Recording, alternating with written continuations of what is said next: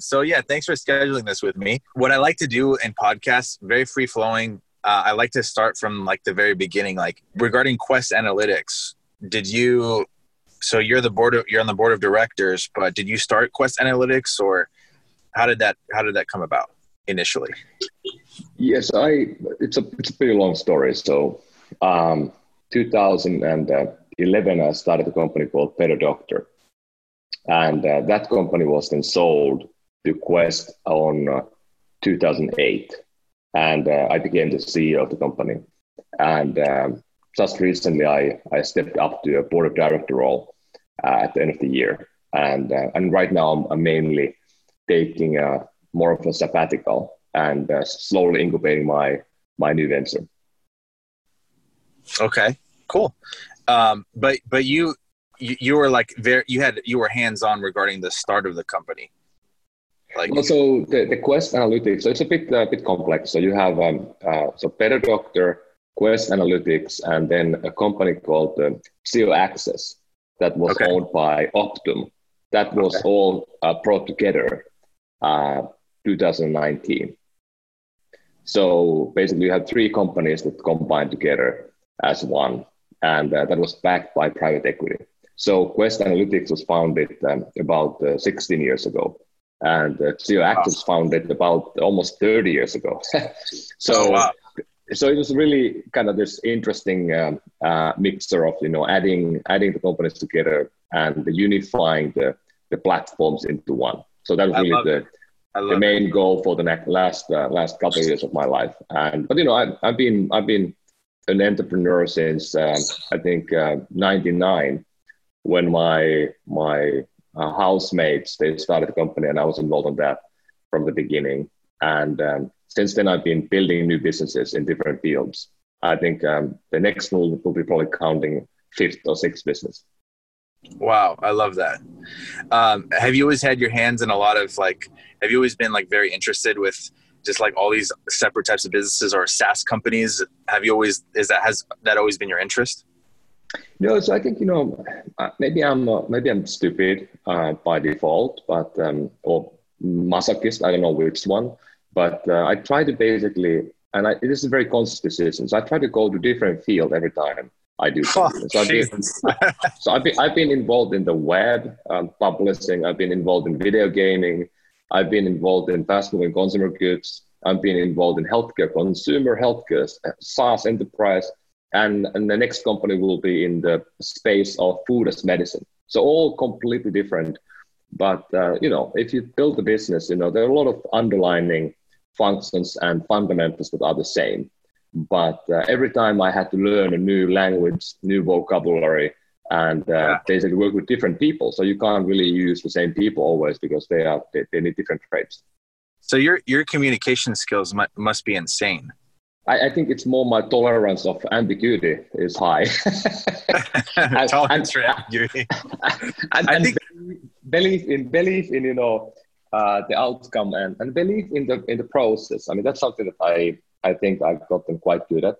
So I know that every day will be hard, but if you just keep your legs moving one in front of another and you improve every day a little bit, in the end, you end up somewhere. And that's kind of the focus I always have had. And I have kind of this thesis of 7 points that I think when I talk about entrepreneurship and founding a company, there are kind of 7 steps that I often talk to people about.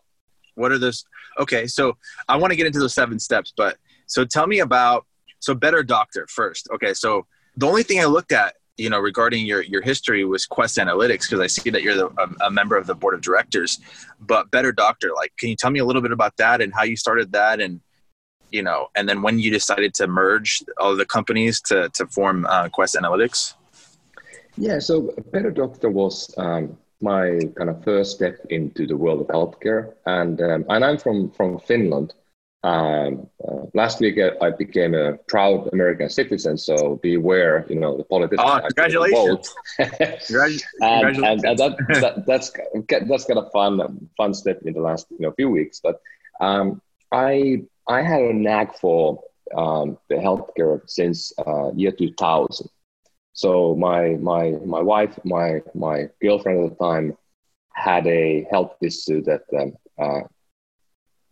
it was basically a thyroid issue that led into a lot of different issues that we had to work with doctors and we had to work with diet and so forth. And since then, things were kind of complicated and healthcare was always part of our life. Yeah. And we moved to US 2008 to the Bay Area. And we had a really nice gold-plated insurance plan from United, and we could go to any doctor we want. And we ended up seeing probably some 30, 40, 50 different doctors in order to, mediate the issues we had, and also to get pregnant and start a family. And that was really complicated. And especially when you come from Europe and you have a different lens into the market. So it can be different. It doesn't need to be like it is here. Because if you brought up to the US system, you don't really know about different things. You can't compare. And I've been living in multiple countries, and you can basically immediately that there's something wrong with this. And just the basic things like finding a doctor was extremely time consuming. Not to even talk about finding a good doctor for you, or finding a doctor who can do the specific thing America, you want. Man, America. That's the problem. And for me, it felt like, I had been in the online space and the web for a long time. And to me, it felt like a marketplace that, why can't we build a marketplace like we have in Open Table or we have in real estate now and elsewhere? And we just put together a group of people. My co-founder, he was my colleague at Nokia, where we used to work together for a long time. And we just started to build the company on a premise of kind of copying the good ideas in other markets and marketplaces, and then deploying them in healthcare. So we're trying to do a system that you can book on online doctors and you can find a doctor you love. That was the message. And first, we focus on consumers. We quickly get the millions of consumers using our platform. We were driving tens of thousands of bookings to doctors. But it just was really difficult because the underlying platforms and the technical enablement was not there. So you couldn't read and write the EMR. You couldn't really have a booking system that a doctor would respond. You didn't have a system to confirm that you really have the PPO plus from Blue Cross that you have. And nobody did those steps properly. So we were having this sort of a marketplace where a lot of people are moving back and forth, a lot of activity. But then in the end, you make a booking and the doctor might not be there at all. It might be a wrong address. They might not know you are coming. You might have a wrong insurance plan, so you get out of pocket payment. So all those things happen all the time. And we discovered that this is not really about building a marketplace that helps you to find a doctor you love. It will be the basic plumbing we had to build. So we ended up moving from the consumer side into plumbers and focusing on getting the doctor information right on every doctor. Basically, we went from building a high-end mobile apps to making phone calls to doctor offices. Oh, that's awesome. And that was needed. And that really helped, then build a sustainable company. And that was the company that we then in the end sold to the private equity company, Vestar Capital. So was it humbling to have to call in these doctors' offices? Was it hard to do that? Like, tell me about that experience. Well, that's a good point because, we started this because, I believe in one of the kind of the big beliefs I have in business and in life overall, that if you believe and you have a conviction of something that and you believe and nobody else around you even knows about, that's power. So something that people don't know. And if you have a conviction, maybe you are right or wrong, but if you happen to be a little bit right, there's an opportunity to do something about it. And I knew from my platform that, this data is like 30% wrong on a phone number, on an address level. And people are they can't find doctors and nobody is keeping this data up to date. And we made phone calls ourselves. And then we realized that, the best way to collect data is to send faxes. So we ended up having health insurance companies as clients, and they gave us a permission to send faxes and phone calls and emails and so forth, even mail to the doctor offices. And then we converted them to use our online platform. But the beginning had to be on faxing and phone calls and snail mail. And that was really, really humbling, as you said. And nobody had done it really in that way. So we were probably the first one to really do it in scale. And I'm talking about millions of faxes acquire. Wow. Wow. Millions of phone calls a year. I mean, it's a lot of scale. Wow. So cold calls, 100% cold calls. You know, it's Well, funny. not in a way cold call, because we had, of course, a mandate from many different players in the healthcare ecosystem that we were doing the calling on behalf of. So we were calling as Better Doctor, and we still do every day, by the way. But there was this idea that there was also a mandate from the companies that they know well and work with. Got it. Okay, I understand. So it wasn't a complete cold call, but still pretty cold. I mean, even though it's a little bit more warm, it's not like you're talking to these doctors every day. So that's great. Okay. So then you formed the company with Quest Analytics because, by the way, can I just mention something about healthcare really quick? Yep. So you're right. It is very hard for some reason in Europe. You can talk to a doctor very easily. You can get them to visit you. But do you feel like it's much different in the States, right? Like it's very hard to get a hold of doctors in the States, like very difficult. Well, I think, I think what you described in Europe maybe was like that in the 70s. But today it is basically an optimized system in most countries where you will get the catastrophic care when you need it, but you will have a hard time accessing for, let's say, a dermatologist. There's usually a line. So often now you basically book it online and you can get the appointment in the next few weeks. I don't think there are many countries where you get the doctor to walk in your home because the fact of life is that, these countries are spending about a third of the money per capita in healthcare. Of course, we can talk, another podcast about the reasons why our system is so expensive. But in Europe, there is not enough money to see patients equal amount as we do in the US. So the number of visits is lesser. And of course, there are more deployment of nurse practitioners and nurses in the flow. For example, if you become pregnant, you have babies, in most countries in Europe, you don't really see a doctor more than once a year. And then otherwise you are communicating with the nurse practitioner. So in the US, you have a baby. In the beginning, you do well checks, almost monthly with the doctor. That's, of course, hugely expensive.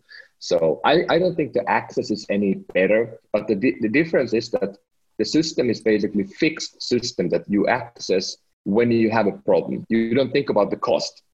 So if you get a critical problem in your life, you go and to the hospital, you get care. You don't pay anything about it. Maybe you pay copay of $100 a night in a hospital, but that's all. But in here, we basically have to be a consumer of the healthcare system. And we don't have the tools to do that. We don't have the knowledge to do that.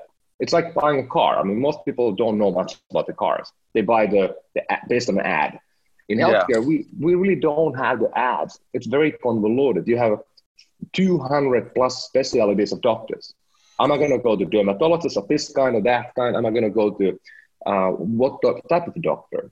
So it's just almost impossible for us to be conscious consumers of healthcare here. And that's why I think it becomes complicated. There's this massive information disadvantage you as a consumer. You just don't know anything about the market that you are accessing. And then the doctors and the system knows all about it. So you can't really be a good conscious buyer of services. Yeah, well, it's just true that you feel a need. So it's definitely a need out there. I don't know. My experience has been it's hard to talk to doctors, just with my family members being sick and stuff like that. So it's always been difficult. So I see that there's a strong need for that. Like essentially you're a communications platform. That's how I see it. Is that, would you describe your company like that? Communications platform? Well, so the Better Doctor, it became basically a tool for collecting and upkeeping accurate information about doctors and then feeding that into the system. So we built APIs to power other companies. We gave this data for our clients who are health plans and others. And we basically made the data better so the consumers can access good data.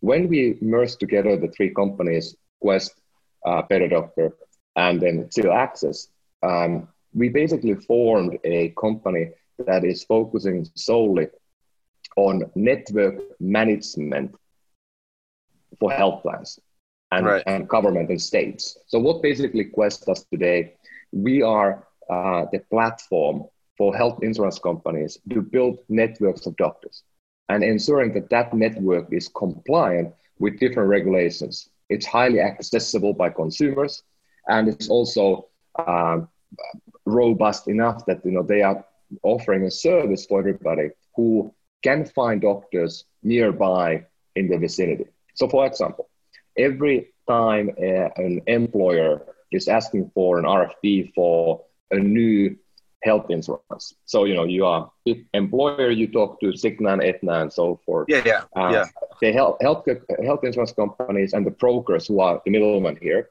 they are using our tools, the Quest tools, to send a report to the employer telling that how well is my network covering your employees. Like if you happen to live like far away of the office, you don't want to have a health plan from a health insurance company who has no doctors in your city or vicinity. Yeah, of course. So thousands and tens of thousands of those RFPs are submitted every month with our tools. Thousands of people use our tools full time in brokers and health insurance companies to create these RFPs. That's one element what we do. That's called the kind of access analysis. So it's very enterprise kind of behind the system that you don't ever encounter as a consumer, but all the networks today that you access as a consumer are basically defined and built with our tools. So with the health plans, we also work with CMS. So if you are Medicare Advantage plan, Medicare plan, you use our tools to make sure that your doctor network is compliant with all the Medicare rules. Medicare says that you need to have a certain number of doctors, a certain kind, in a different zip codes, for example. So that's all done with our tools as well. And then we also now are ensuring that the data that they have is also accurate and up to date because we added the Better Doctor layer. So that's kind of the company. So it's very behind the scenes enterprise company working with health plans, governments and states and making sure that the doctor network that you are accessing with your card is up to date, accurate and accessible. I love it. Okay. And okay, so let's go back to, you said there's principles that, you can be applied to any industry. You said you're a masochist because you like to go from industry to industry, from one industry to the next. I can see that because, that would drive me nuts for me personally. But I think I could do it. But I think there has to be a little bit of like you said, you're comfortable with ambiguity. You're comfortable with like changing things up. I think I'm comfortable with that stuff, but man, I can't imagine like just jumping into something like new, because it takes a while, it took a while for me to start seeing some success with my company. So I'm like, to go into that startup mode, did you feel like you were going into the startup mode again? Like when you went from industry to industry? I think I'm in that mode every day. Yeah. That's why I think, my strong suit is not at the stage of, massive establishment in a way that I'm finessing the process. I'm more of a builder of a process. And now, like Quest, it grew to, it's a mid-sized company and it's pretty big already. So you have hundreds of people and so forth. So it becomes a very different animal to operate. And of course, your role as a CEO then is very much about the culture, the vision, and also hiring, but also being the figurehead in sales setting and also in the media setting. And you don't really do much of the work that you love. And I just love the beginning. I love the beginning of a new. Yeah, me too. And you don't really have that if you go to a big company. You can be in a big company building a new thing. So you can have these pockets of isolation when you are funded like a startup in a big company. And that's fun. But it quickly, when you grow, then it becomes very different quickly. Yeah. Have you guys become more corporate as you've grown? Like, so, you were more like startup feel and then you become more corporate? Well, you want to retain the certain elements of the. I think the startups really. Well, if I may, let me talk about the 7 points that I think. I don't have a book or anything about this, but it's just a thing I've been talking many times about. Maybe there's a book coming. I don't promise anything. Maybe you should. Yeah, maybe you should do a book on this. So the first thing that, I always talk to people, I think is very important and it applies to everybody and everything, is that, you should only work on things that you care enough to spend a decade on. Like if you start a company, you only start it if you really care about it enough to spend a decade on it. If you ask yourself on a mirror, ask me like, hey, what if I spend 10 years doing this? How do I feel about it? And that's not easy answer. I mean, most time you're going to see people saying, that would suck. No way. And then that leads into the second one, which is, tackle meaningful problems and tackle problems that you want to be a legacy. Again, thinking about, looking at your engraving your gravestone. And is this a legacy you want to have on your gravestone? Is this an area that you want to make a difference in the world? Yeah, I see that. Yeah, no problem. So those are the two things I really, and it's a good discussion with, so I'm an investor in quite a few companies. I advise a lot of companies. So those are always the first things we talk about, because it's important to make sure that the people who are starting this journey, they actually are focusing on something that they really care enough about, that they will continue, because there will be ups and downs, and mainly downs in the beginning. Yeah, mainly downs, yeah. But you got to enjoy that process. You got to enjoy that process, yeah. Totally. And then the third one really is that, you need to handpick the initial hires and or your co-founders, because they will define the culture and they will likely determine the outcome. If you pick the wrong people, you can start with the C players. It's a C company. You're never going to become an A-player company if you pick the wrong people in the beginning, because the A players will not want to work in a company with the wrong people from the get-go. That's very important. Wow. Yeah, that's a very good point. So what is your idea on attracting A players in your company? It's tough. I mean, because you are the one attracting the people. So do you know somebody? You're looking at the Rolodex like, okay, who's on the phone I know? And it's very difficult. Yeah. But I mean, I think it gets easier the more you establish yourself and the more you understand that, it's fine. It takes time to find the right people. It's fine at times to spend a year looking for some talent. Maybe you have, stopgap. You hire outside consultants, whatever, to help in the beginning. But, it can take a year to find the right person. Once you find the right person, lock them in and really, believe in them. And always when you hire somebody, it's like, in professional sports. If you hire somebody, believe in them 100%, back them 100% until you don't back them and then you fire them. Like there's no middle ground. You have to be fully behind everybody. And until you are not, you're rallying every day. And then when it doesn't work, you fire immediately. Yeah. I feel like hiring A players, one of the things that sometimes worries me, just as a business owner myself, is that I need A players that also have a good heart, because I feel like A players, they have a lot of options, right? That at any moment they can go, I'm going to get another job. They don't care. Like but if they have a good heart, they're loyal. I think those are two things that are important, and you treat them well. I think that's like important as well. But, how do you feel? Like, what are your thoughts on that? Like, let's say there's a downturn in the economy or something happens to the company. Like, you want the A players to stay, but I feel like the A players are the first ones to leave usually. What do you?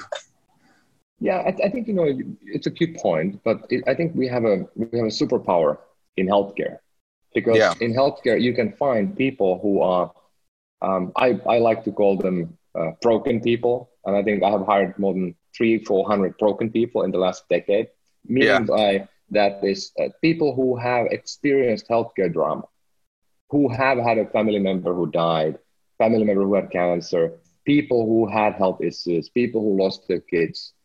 These are the people who really care because they have seen the dark side of health. And they really feel that they're going to be lifers in healthcare. They might not work for your company, but they will stay in healthcare. The same applies I spend a lot of time in video gaming, almost 10 years. And easiest place to hire, because, gaming is a place where people actually love it. If you work in a video game company, you will never work elsewhere. It's just a unique environment because these people they're gamers. They love it. It's their passion. Same, I think, in movies and TV. There are people who just absolutely love that space. I think same in politics, same in media. But there are many other fields like, fast-moving consumer goods. I don't know if anyone really loves doing another Cetos or whatever, like another flavor of the Coke. Like it doesn't really impact much. So if you work in a field, now that's really more about the first two rules, like tackle a meaningful problem that you believe in, work on the stuff that you care enough about, and you can attract people who are like you. But then, of course, when you hire the first, 20 people, 100 people, you can't only hire people who look as you. You need to hire for the diversity, because it's just the fact of life that the more diverse the group is, from the gender base and from the racial, it just becomes better. And it's more fun to work in an environment where not everybody is mimicking you or being a copy of you. I agree. Yeah. You can tell the cultures, they're much different, with like a monolithic type of feel in a company versus like there's all types of colors, gender, everything. It's always better that way for sure. So, okay. So the first rule is spend time on something that you would want to spend time for a decade on.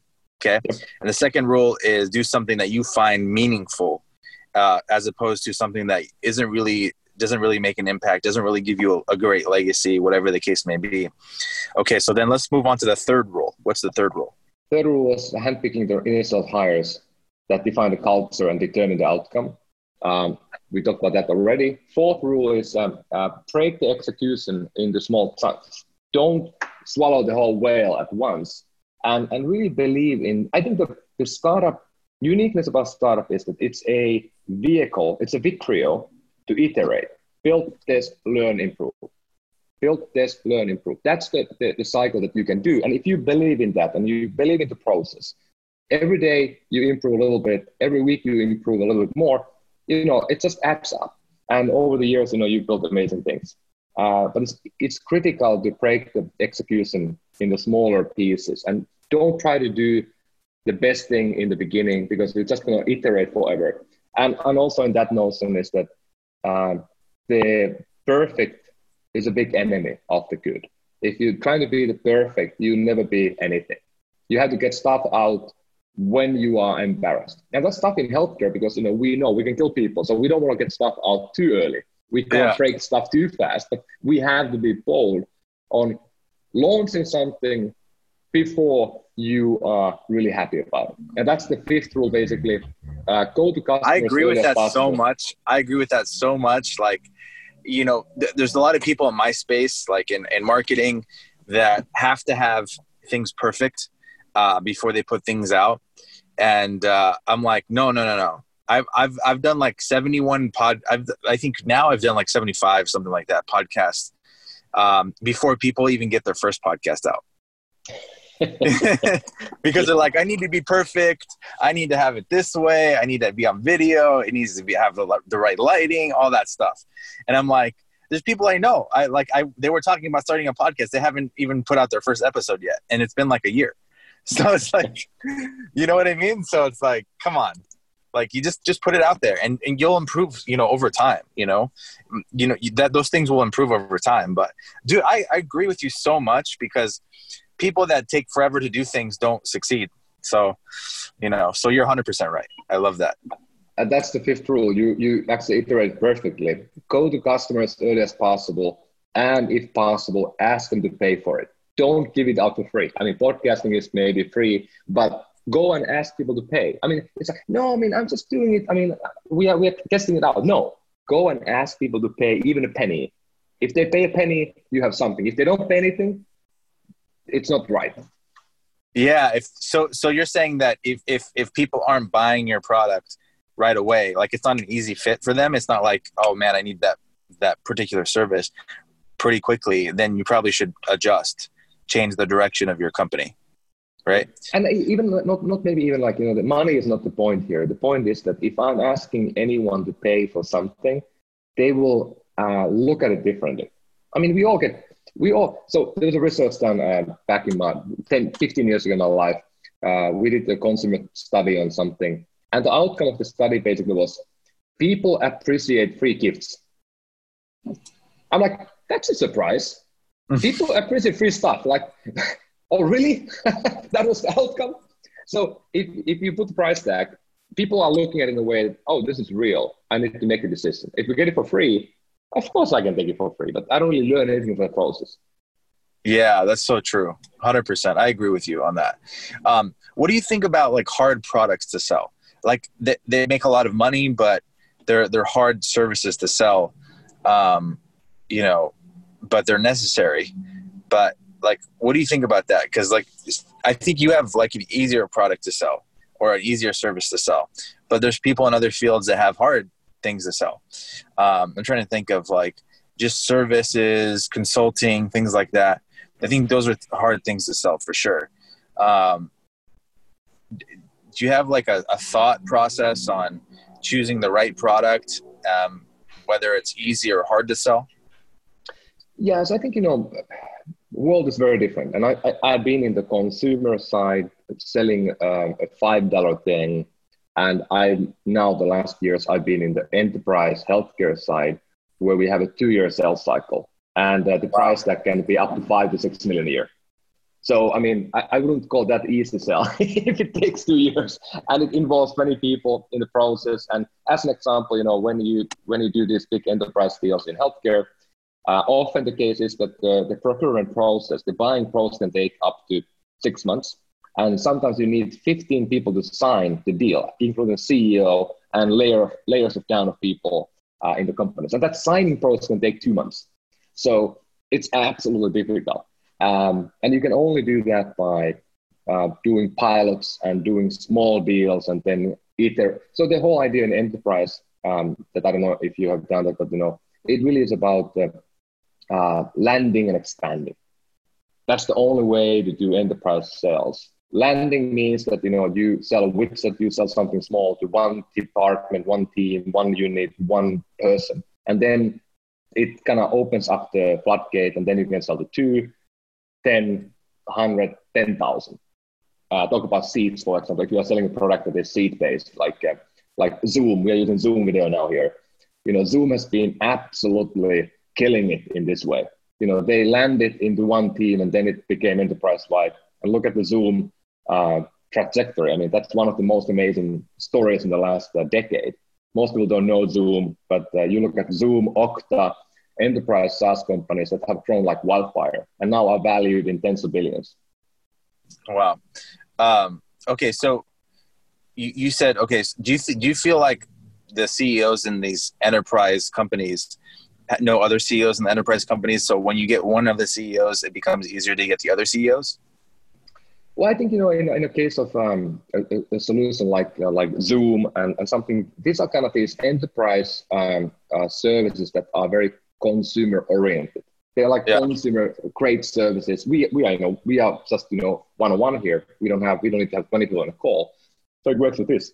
But if you build this more like a SaaS software for the more complicated utilities in a health plan, for example, or in hospitals or anywhere, I think you just need to basically build these case studies and an understanding of what are you creating, what is the ROI, what is the benefit for people to buy. But you also need to understand the market really well. Where do you get the budget? Who is going to pay for this? Because it can be, there's so many different departments. And then you need to understand what are they doing today? What are you replacing? Where do you take money away? Are you lowering cost so they can actually add money from somewhere else to you, and then you lower the cost from elsewhere?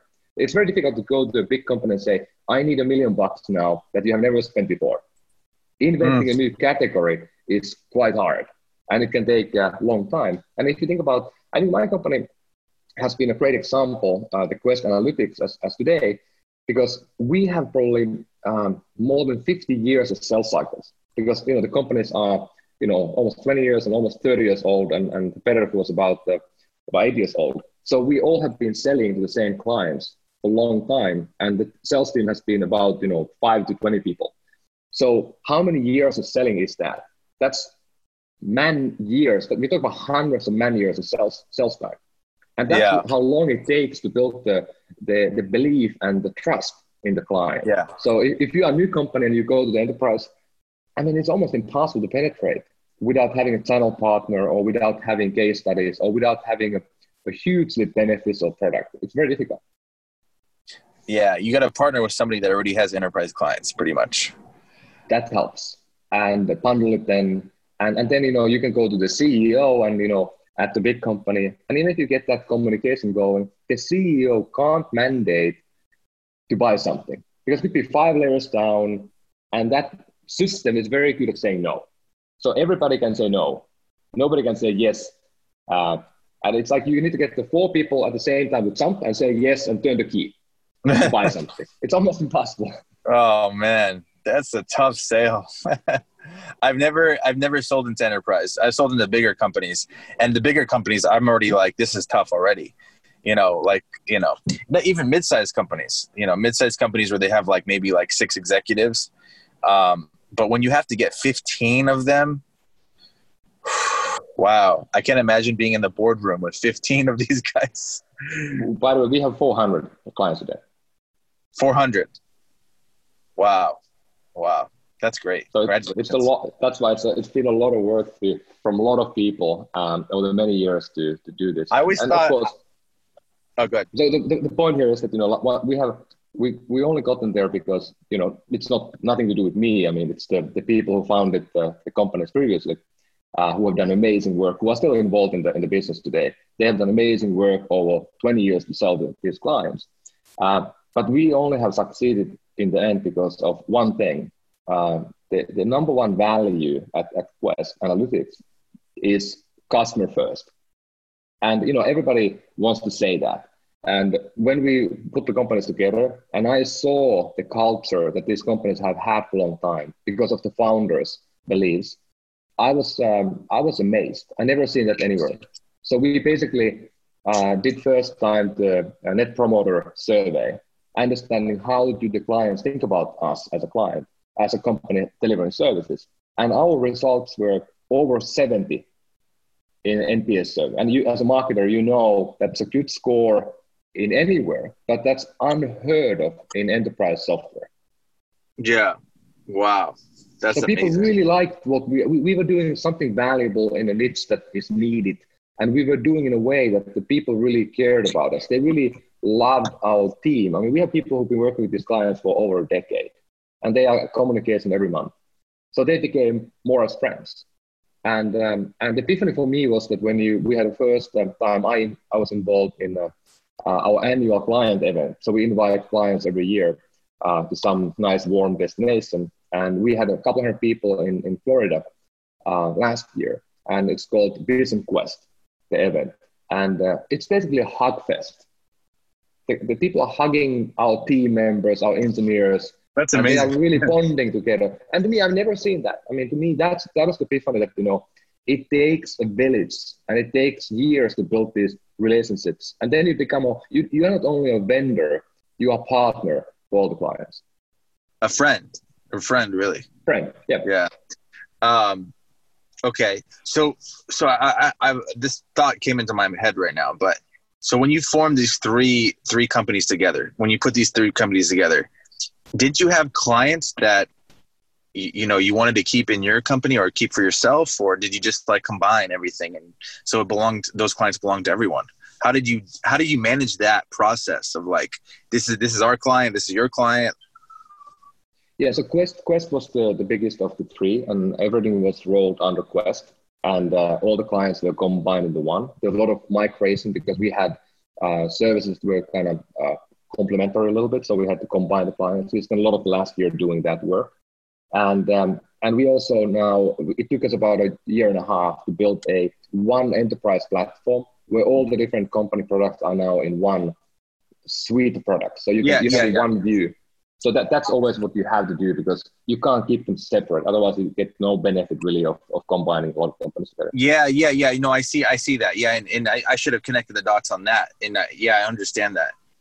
But like you have relationships. So I'm just trying to figure out how you guys navigate. You have relationships with these companies. They have relationships with those companies. Like who takes the blame if you lose a company? Like, I know you don't lose a lot of companies, but like, how does that all work? Like for instance, if so the 3 companies, if I have something that needs to be communicated to one of the clients, you're the person that got that client. Do you go out and you communicate with that client, or is it like everybody's involved, or how does that work? Yeah, I think you make it's a great question. I think maybe if I answer a little bit on the side, in enterprise sales and overall in this sort of a world where you are serving clients that have pretty high tickets of services and they use the service all the time, or your product, whatever it is. Usually it's built in a way that the sales team is selling, so they are landing and expanding and finding new buyers, and then the sales team, they can either be involved in the post sale, or then they are not at all part of that. So in our case, they are somewhat part of the post sale, and they continue to communicate with clients. We also have the biggest team in the company today is the client service team. And this is the team that ensures that the clients are using. We have thousands of users, so they all can use the products. They are training them, they are helping them, they are dialoguing. You can call us every day. We have always a real person on the phone. So that's a mandate we have done for the company, that you call us, we always have a real person who answers the phone. And that team is quite big. And that team basically is then covering the need and the day-to-day operation of the clients. And we also have an account management team that is only for the massive clients. And in healthcare, you have plenty of big companies like United Healthcare and Cigna and Humana and all these guys. And these people are then basically air traffic controlling the communication, because they can be at one of the big health plans can have 15 different teams that are separate companies working with us. So somebody has to kind of air traffic control that all works in a way that they don't duplicate or buy the same thing again and so forth, and helping the sales team and the client service team. So that's a pretty common way of managing a enterprise system. And because you don't think that these clients are going to be with you for year or two, but you think that they're going to be with you for next 2 decades. So it's a kind of very different. You can invest a lot more effort and money into the relationship, because you're not going to have 10,000 clients. We have a finite market of about 450, and we have 98% of them already as clients. Wow. Okay. I love that. Okay. So you talked about a sixth thing, or there's a sixth thing and a seventh thing. So I want to go over those things really quick. And so the sixth thing is really, I think, once you have done a lot of these things, and I hope you have iterated, you have a conviction that what you want to do is something valuable, and then you have to, in many cases, raise funding. You have to go to investors, and you have to work. It can be your parents or your aunt, or you can take a bank loan, or you can go to venture capitalists, whatever you do, and you have to raise from the right people, and you have to remember that you can never fire your investors. They are there for good. So don't pick the money from the wrong people, because that can basically get everything derailed very badly. And that many people don't think about that, but that's, I think, super important to keep in mind. And lastly, I think, like you already said, I think, you have to have fun. You have to embrace the journey, not the outcome. So it's not the sale, it's not the IPO, it's not the one customer, it's the everyday of doing something that you love. And every morning kind of looking at the mirror, like I think Steve Jobs or whoever said it first, maybe Caesar, I don't know, but looking at the mirror and saying, like, if I die today, is this what I'm going to do next, the right thing to do? And that's a great mentality, I think, if you run your life in that manner. I love that. Let's go back to investors really quick. Are you guys, I've heard from people that get private money. I haven't gotten private money myself. I'm doing a venture conference in July, but I haven't personally gotten money. But the more I'm in this like space, the more I'm like, no, I would probably prefer, 50% of a huge pie than 100% of a small pie. That's how is that your philosophy, like, regarding getting investors? Well, so I live in San Francisco, and I've been here last 12 years. Before that, I was in Europe, where you had a different ecosystem a little bit. But I think if you want to build something big and impactful, it's quite difficult to do it without funding it with external money. And to me, it's more like it's better to own 5% of the billion-dollar company than 100% of the million-dollar company. And the investors, once you pick the right people, and I have had the luxury and I think the good luck of having some of the really good investors to be backing me. who have done, they have been backing up some of the greatest companies ever.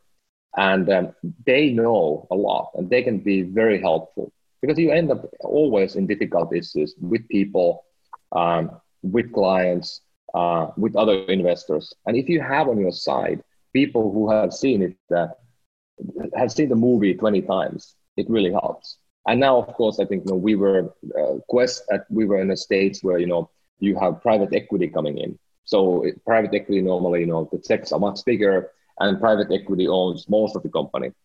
And then the goal really is to take the companies public or build a big company that you can sell for a lot of money. And you often in that setting you end up buying lot of companies. So the private equity funds your activity, so you can buy new companies. And I think Quest will end up buying many more companies in the future to become bigger. So you can grow organically, or you can grow by buying new revenue and new products and stuff. Obviously, that's faster. Buying is faster, I think. Yeah. Yeah, but before that, you need to have already established position. Like we have, like I said, hundreds of years of sales. Yeah. So it's not like you can do it overnight. But I think I don't think there's anything wrong of taking money from the venture capitalists. They are here on the planet to fund entrepreneurs and take risk with them. That's what they do for a living. And of course, sometimes they end up firing the founders or they fire you, and that can happen. But being smart about who you pick, you can probably avoid that. Yeah. How do you identify whether someone would fire you or not? That's hard to, Well, I think there used to be this sort of a website that I can't remember the name of it, but it started maybe 15 years ago, that was ranking the VCs. So the entrepreneurs were giving a rating and telling the stories about the venture capitalists. I don't think there's a website like that anymore. But you can talk to other companies that the same investors have funded, and people are very open. I'm more than happy on a one-on-one without the recording to tell you my feedback about the people that you might want to get money from. And every entrepreneur, I think, is very open and candid with another entrepreneur. And this whole idea of trading, secrets is a very common thing to happen. So I think if you ask people, they will help you and tell you the truth. There's in healthcare, there's like this thing where like doctors protect each other. Is that's like kind of the same thing in the venture field, right? Where like the entrepreneurs protect each other. Like, no, don't give an investment from that firm. It's like really bad, or whatever the case may be. Like, do you feel that's yeah? Okay, that's good. That's good. That's good to know. Because and I think one thing of that I think is maybe even more important. That's more like like let's talk about the nitty-gritty details. But there's this sort of and I like your idea. Like it's almost like being a knight. Like we knights are, around the round table. We are one for all, whatever. Yeah. But the point, what I really like about this, and I mean, maybe it's not as evident today as it was maybe, in 2000s, but there's this idea that started, I think, in the Silicon Valley, where people are really believing in the idea of give forward. So I'm helping today somebody. I'm not asking anything for that. But it might well be that same person will help me a decade later. And once you've now been in this ecosystem for quite a while, and I've been building companies for 20 years, you are seeing these people that you did help 10 years ago, and they now, they became a CEO or whatever, and then they can really help you. Or they became an investor and they can invest. So that's a super interesting. And because the point, like you said already earlier, that people are often they don't tend to stay in the same workplace for a decade anymore. They go maybe 3-4 years and then they move on. And when you run companies for a long time, you end up having a lot of people who joined your company, stayed, and then went elsewhere. And there's nothing wrong with that. So I have actually funded a handful of people who left my company and founded a new company, and I've been an investor in those. Oh, that's wonderful. To me, that's wonderful. Like, you can kind of, you see that you maybe help these people to gain perspective. That's a beautiful process. That's a beautiful process because you already have relationships with these guys. You have like, you've known them. They're like your friends, and like, you're like, yeah, I'm going to help you. I think that's like the most pure form of venture capital that you can get is somebody that you already have a relationship with, somebody you've known for a while. And then all of a sudden they're like, yeah, I want to invest in you. That's like a huge, it's very flattering for somebody that you know personally and you respect a lot to go, I want to invest in you too. So that's awesome. I love that. And it's been really funny because, you know, a couple of these people, they came from Europe and elsewhere, and they were afraid that, you know, I'm not going to be mad at them if they leave. But I'm like, you know, some of them spent like 5 years working with us and did amazing work and helped us greatly. And then they leave. I'm like, I didn't buy you for life. I mean, I was just, you know, I wanted to have you here as long as you want to be, but if you go elsewhere, that's amazing. And I mean, like, I'm happy about that. Yeah, that's awesome. I love it. So, okay, great. And so the last one is have a ton of fun. I agree with you, having a ton of fun. So I want to kind of clarify this. So fun to entrepreneurs may not be fun to everyone else. You know, like, so like, you know, when I talk about fun, like, you know, sometimes you see from the outside, you see entrepreneurs being dragged through the mud and you're like, oh my gosh, that guy's going through a lot. And the entrepreneur's like, yeah, I kind of like it. It's, you know, I just pick myself back up and, you know, I accomplished something and then it's on to the next day. Right. Sorry about that. But so on to the next day, like, do you feel there's different types of fun for different types of people? Like, you know, because I want people to understand that, like, entrepreneurship is very difficult, extremely difficult, right? It's really, it's people, you know, as much as they don't want to admit this, but people have committed suicide that can't succeed or whatever the case may be, or they fail. And it's almost like you almost have to be very comfortable with failure. Do you agree with that? I think you have to be, again, like I already said this, and this is, I think, it's a very interesting way of thinking life. I think the Japanese samurai maybe the best back in the days when they said that, you know, you start the day by envisioning you being dead. And you basically, you start a day by thinking I'm dead, and then you have nothing to lose. And they can fully, you know, focus on the activities of the day. And of course, I'm not saying we can live like that anymore. I don't think we have, maybe we can have a little bit of a samurai mentality now. But let me answer this in a different way that I think, you know, will be interesting to you and maybe somebody else. I'm a rock climber. I've been rock climbing for 20 years. And that's a hobby that I spend a lot of time nowadays. I'm trying to give it to my kids, and I'm very passionate about it. It's like, it's my meditation. I climb almost every day. And I go to sleep every night mimicking, you know, the rock climbing moves like an athlete would do. And there's a climber called Tommy Caldwell. He's probably the best climber today. He has a movie that is called The Dawn Wall. So he found this new wall in Yosemite, in the El Capitan, the biggest face of rock in the world. And he spent about 5 years climbing that one face. And on the video, he says, and I've seen him many times. I don't know him that well, but, you know, I met him in the Yosemite, a small circle of people. But he says always that I like type 2 fun. And type 2 fun for him is to stay a month in a wall in the rain and hail and climb the rock that nobody has ever climbed. And he has no idea if he can ever get it done. And he has already spent half his life doing this. So that's the type 2 fun that I think, you know, we could also embed into the idea of, you know, entrepreneurship. I mean, fun, I mean, it would be awesome to have fun all the time. We can do that if we use drugs, but that's not really sustainable. So I think, you know, there has to be the ups and downs. But it's just about stopping and cherishing the moment when you had a good day, sitting down, looking in a mirror, or being with the family, and just, you know, having fun with that. It doesn't be fun all the time, but really, as I said, embrace the journey. And that's what many people say who sail, that you leave the harbor, you are there already. You are not getting to the next island, but you are there once you left the harbor. That's the idea, what I love about this. Yeah, that's true. If you love the game, there's not many competitors that can compete with you if you love the game. If you like leaving the harbor, like you said, as opposed to like, oh, I got this other island or whatever the case may be. You know, it's about the journey. If you enjoy the journey, then you have a huge competitive advantage over other people. So Cool. So how do people, if there's an enterprise client listening to this, how would that person get a hold of you, or how would they get a hold of your sales team? Well, I think, you know, Quest Analytics can be found in questanalytics.com. And I think, you know, many, if not all, health plans already work with us. So if you are in a health plan, you want to learn more, please contact us. And we are starting to work with more and more hospitals. If you feel that, your data, for example, is not very good at the hospital level, you can work with us to make sure that that data is flowing to the health plans in the right way, and they're going to represent you properly in their network. So we are in that ecosystem. And of course, if you are a regulator, I would be happy to talk to you, and we would be happy to talk to you about how we can make your state doctor information and doctor access better. We work with almost all the states already.